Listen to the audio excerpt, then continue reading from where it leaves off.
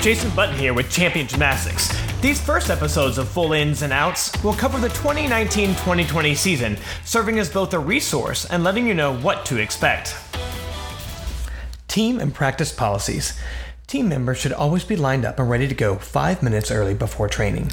Warm-up and cardio are a vital part of the training process. The flexibility and fitness gained from your warm-up is invaluable and a crucial part of your child's training.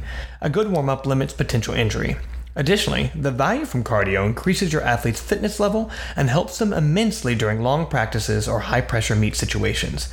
Please arrive on time to pick up your child from practice. If you're going to be late, please notify your coaches. Female team members must train in a leotard only.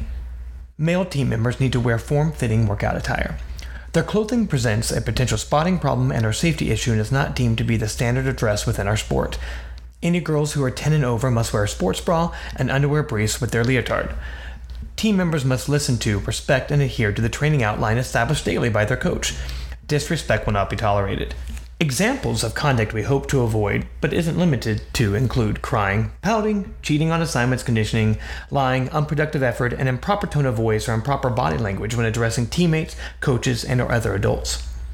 All personal items, clothing, grips, equipment, need to be kept in a cubby in the gym and not in the bathrooms. No personal items should be left in the bathroom or lobby.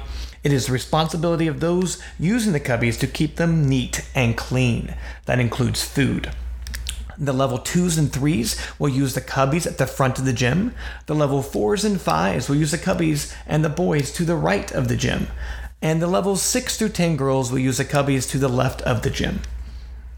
Bathroom and drink breaks should be kept to a minimum. Gymnasts are given the opportunity to get a drink, no colored drinks or Gatorades, only water, or use the bathroom in between rotations. Please make sure your gymnasts use the restroom before the start of practice so they don't miss out on any part of their warm-up or cardio. Please ask for permission to leave the restroom during a rotation, as it informs the coach as your location. Parents should not disrupt training by talking to or motioning to your gymnast. This includes when you have a drink or a bathroom break. During practice, children should not be in the lobby nor upstairs. Distractions can create an undisciplined training environment that can hinder the learning environment, and in some cases can lead to an accidental injury. Imagine if they were on the bars and they were looking up at their mom like, oh my gosh, look, I got my mill circle. And then all of a sudden they fall off the bar because their eyes are going up and down. Make sure they stay focused on their practice. Parents need to remember that, although they are encouraged to discuss suggestions and training approaches that may assist the coach, training decisions are the responsibility of your coach. Gymnasts and parents will not participate in negative gossip or communication that adversely affect or represent Champion Gymnastics.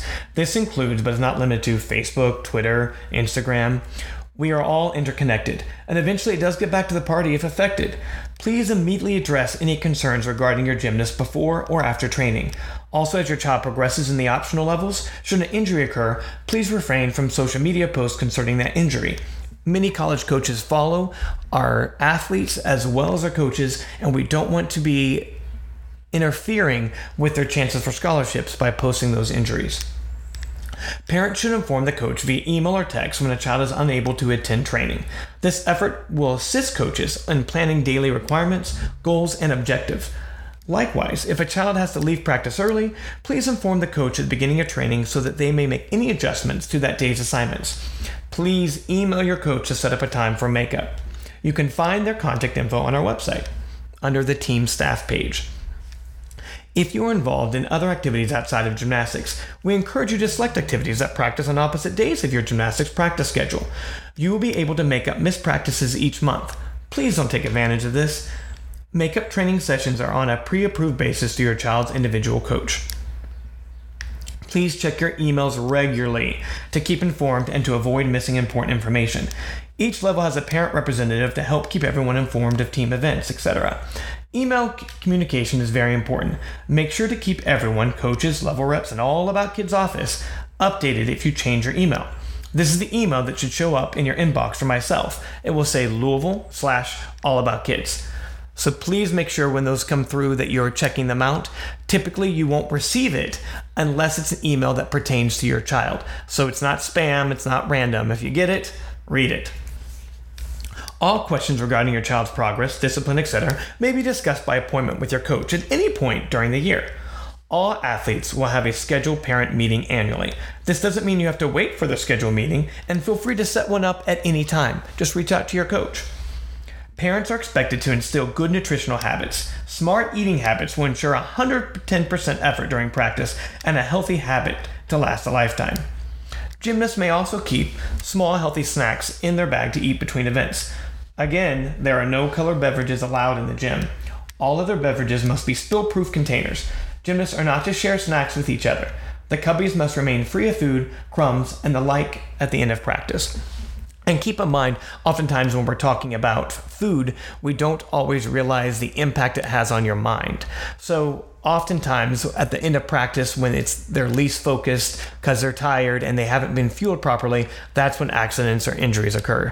So I can't emphasize enough the importance of keeping them healthy with the food choices. We would prefer that you do not watch practice every day. Gymnastics is a very hard sport, and every skill takes many repetitions to master. Watching every once in a while is a great way to notice progress. Also, many times when your child is struggling with a certain skill, having parental presence often compounds the stress level, making it more difficult to work through. Also, keep in mind, when you continue to encourage letting them know they can get it, and possibly they can't right at that moment, or they're dealing with fear, that also adds stress even when you think you're being supportive. If they're struggling with a skill, please reach out to your coach to possibly ascertain why they're struggling with it, be it fear or strength, and then kind of go from there to make a plan to help them get it. You are responsible for the upkeep of your personal gymnastics equipment. New grips should be purchased between May and July. It is strongly suggested that gymnasts have more than one pair of grips broken in and have one just in case they get torn or lost, especially at competition season approaches. If you're using damaged grips, a serious injury could occur. Girls level 3 and up and boys levels 5 and up must wear buckle grips.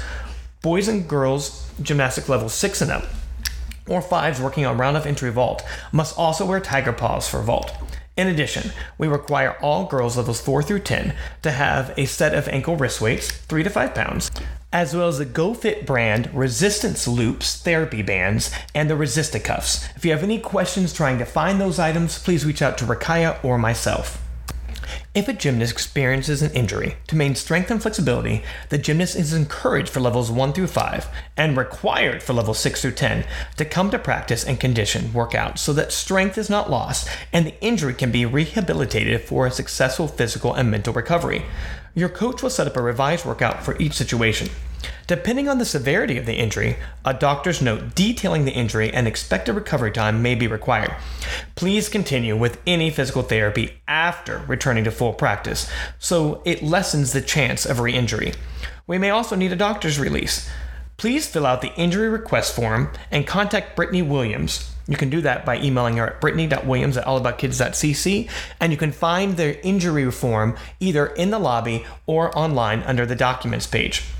We need to know about the injury in order to adjust tuition at increments of 25, 50, 75%, or 100% before billing occurs on the 14th.